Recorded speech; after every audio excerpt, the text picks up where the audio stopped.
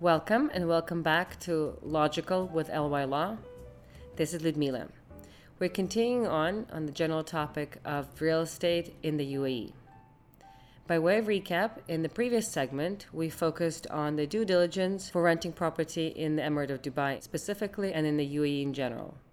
In this upcoming segment, we will be delving into more of the relevant aspects of the landlord-tenant relationship in renting a property in Dubai specifically and in the UAE in general. With regards to the relevant aspects of the tenant and landlord relationship in Dubai, there are a few specific areas and nuances which are important to consider and understand. So one is that as of 2017, Dubai has introduced a mandatory standard tenancy contract that all parties that enter into a rental relationship must sign for that contract to later be registered with Ijari, which in Arabic is my rent. And that is a requirement in Dubai that all rental contracts are registered with Ijari. And more other authorities also rely on that proof of Ijari certification for the purposes of providing other services. The standard rental agreement, however, does allow for parties to add additional terms, and they can be done either within that same agreement. There is a blank provision or paragraph in the agreement that allows parties to include additional terms, or it can also be done by virtue of an addendum where there's a whole new document or additional document that's drafted outlining additional terms and conditions between the parties. Also, it is not true that for real estate transactions, rentals, and investment, brokers are required. And that is the common misperception that brokers are required and parties cannot deal independently or directly. That is not true.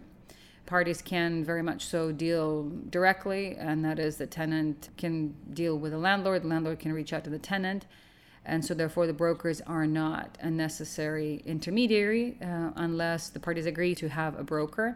But in that case, make it very clear whose interest the broker represents and who is paying the commissions. But it's very important to highlight that irrespective of whether there is a broker and what authority the broker holds out to have on behalf of the landlord, it is very important that there is a direct connection or direct relationship between the tenant and the landlord in a way that the tenant has copies of the landlord's documents, such as passport copies, Emirates ID, and more importantly, phone numbers and email addresses. And that is because in the event the tenant wants to reach out to the landlord directly, and the tenant will always have a reason and right to reach out to the landlord directly, that those details will already be available. Often brokers will represent that the landlords don't want to have direct contact with tenants.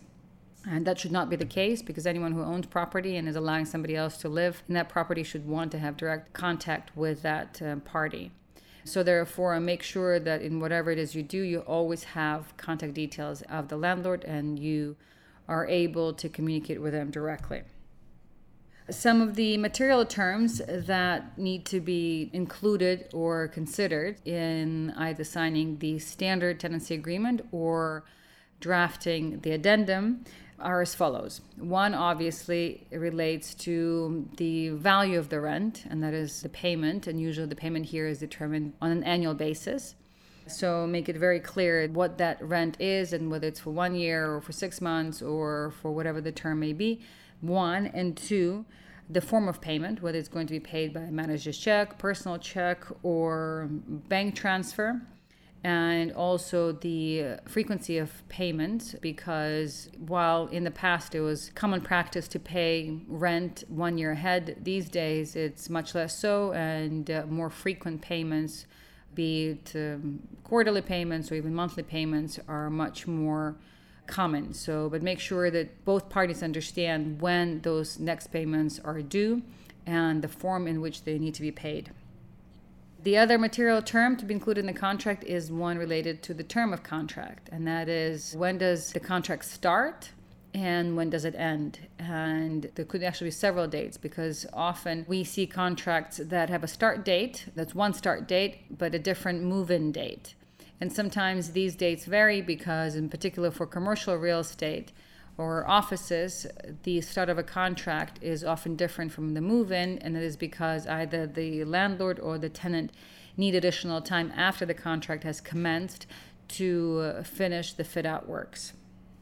So make it very clear as to when the obligation to pay rent in particular come in, and how any particular payments may be delayed or deferred in the event certain milestones to which they are attached move, such as, for example, if the first payment of rent is due on date X and then date X moves to date Y, you want to make sure that all the other payments correlate with that extension.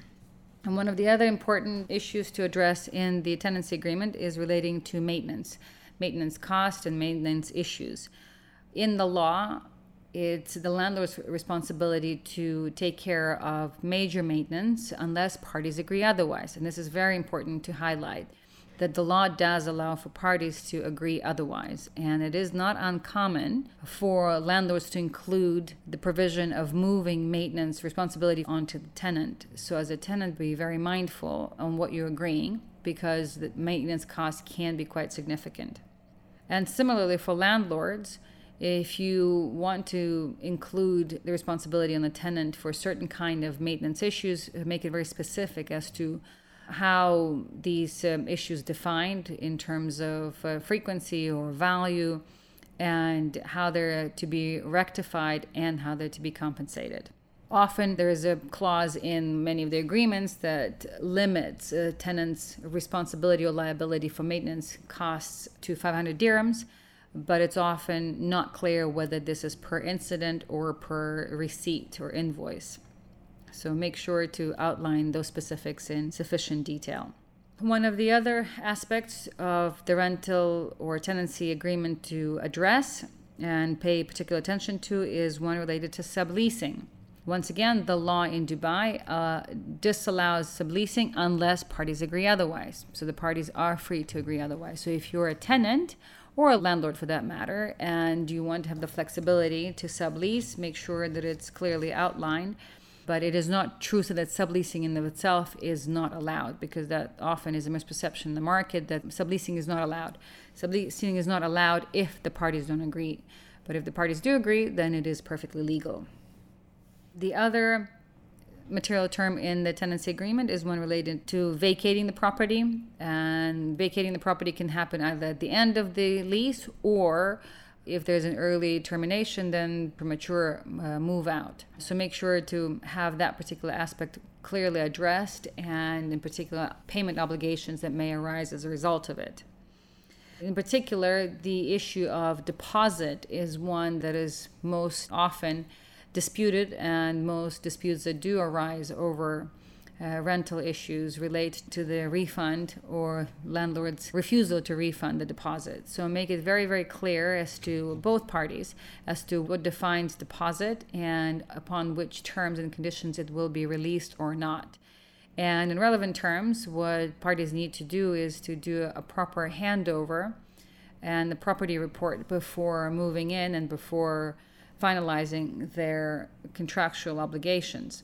And that is, as a tenant and as a landlord, you want to do a walkthrough and clearly document what issues are identified in the apartment, and take pictures, do a clear report, and make sure there is a signature from both parties on that document, so that later on, in a year from now, whenever the tenant wants to move out, that the parties are on the same page with regards to what needs to be rectified and what was there before, so that there are no disputes about the deposit.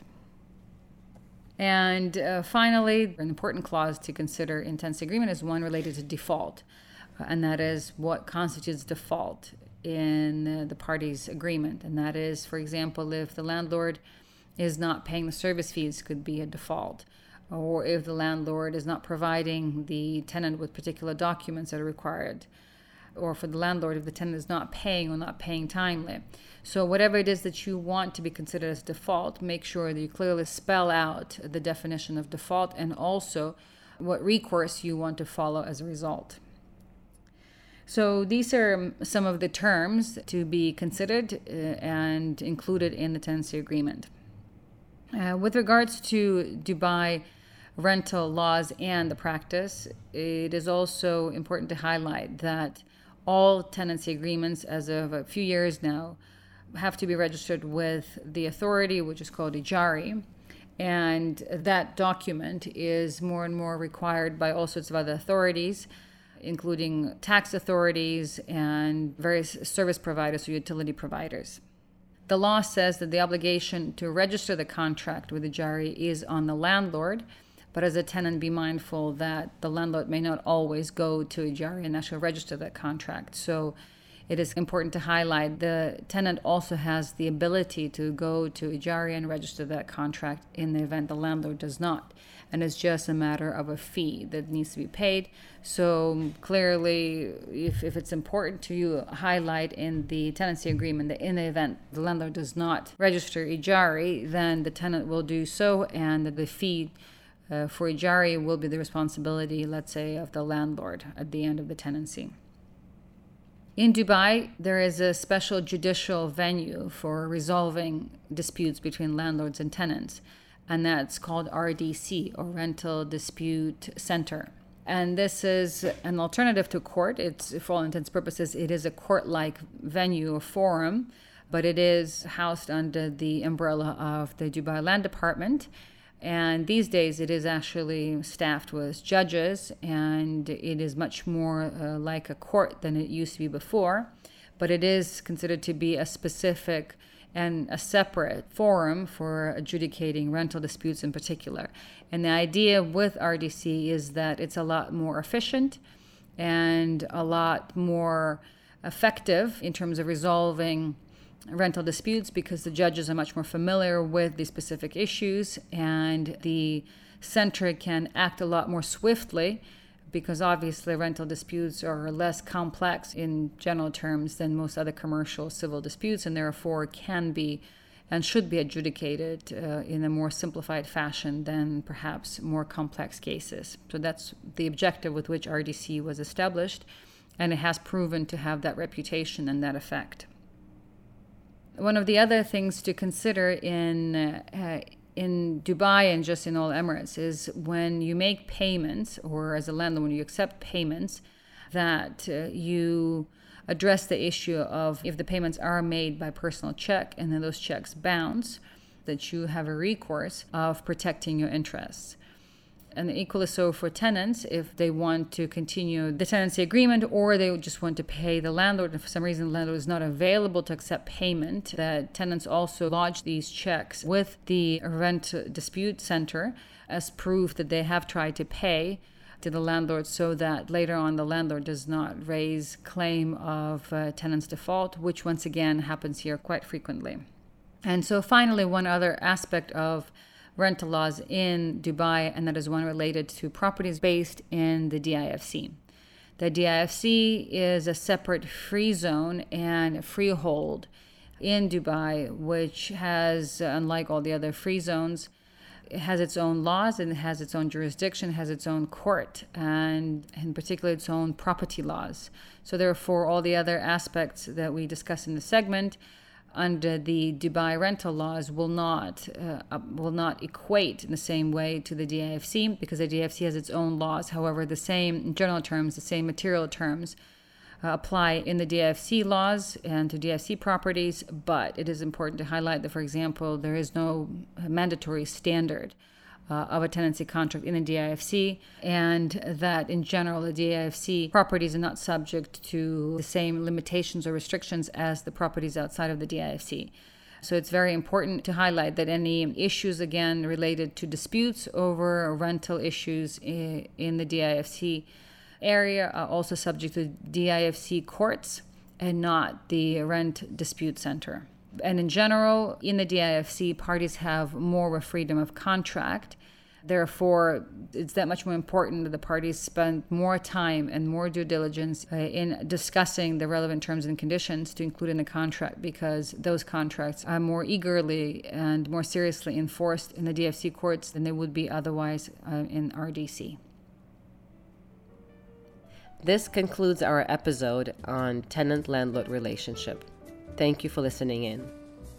Please tune in for the next segment next week, where we'll be talking about due diligence in buying and selling real estate.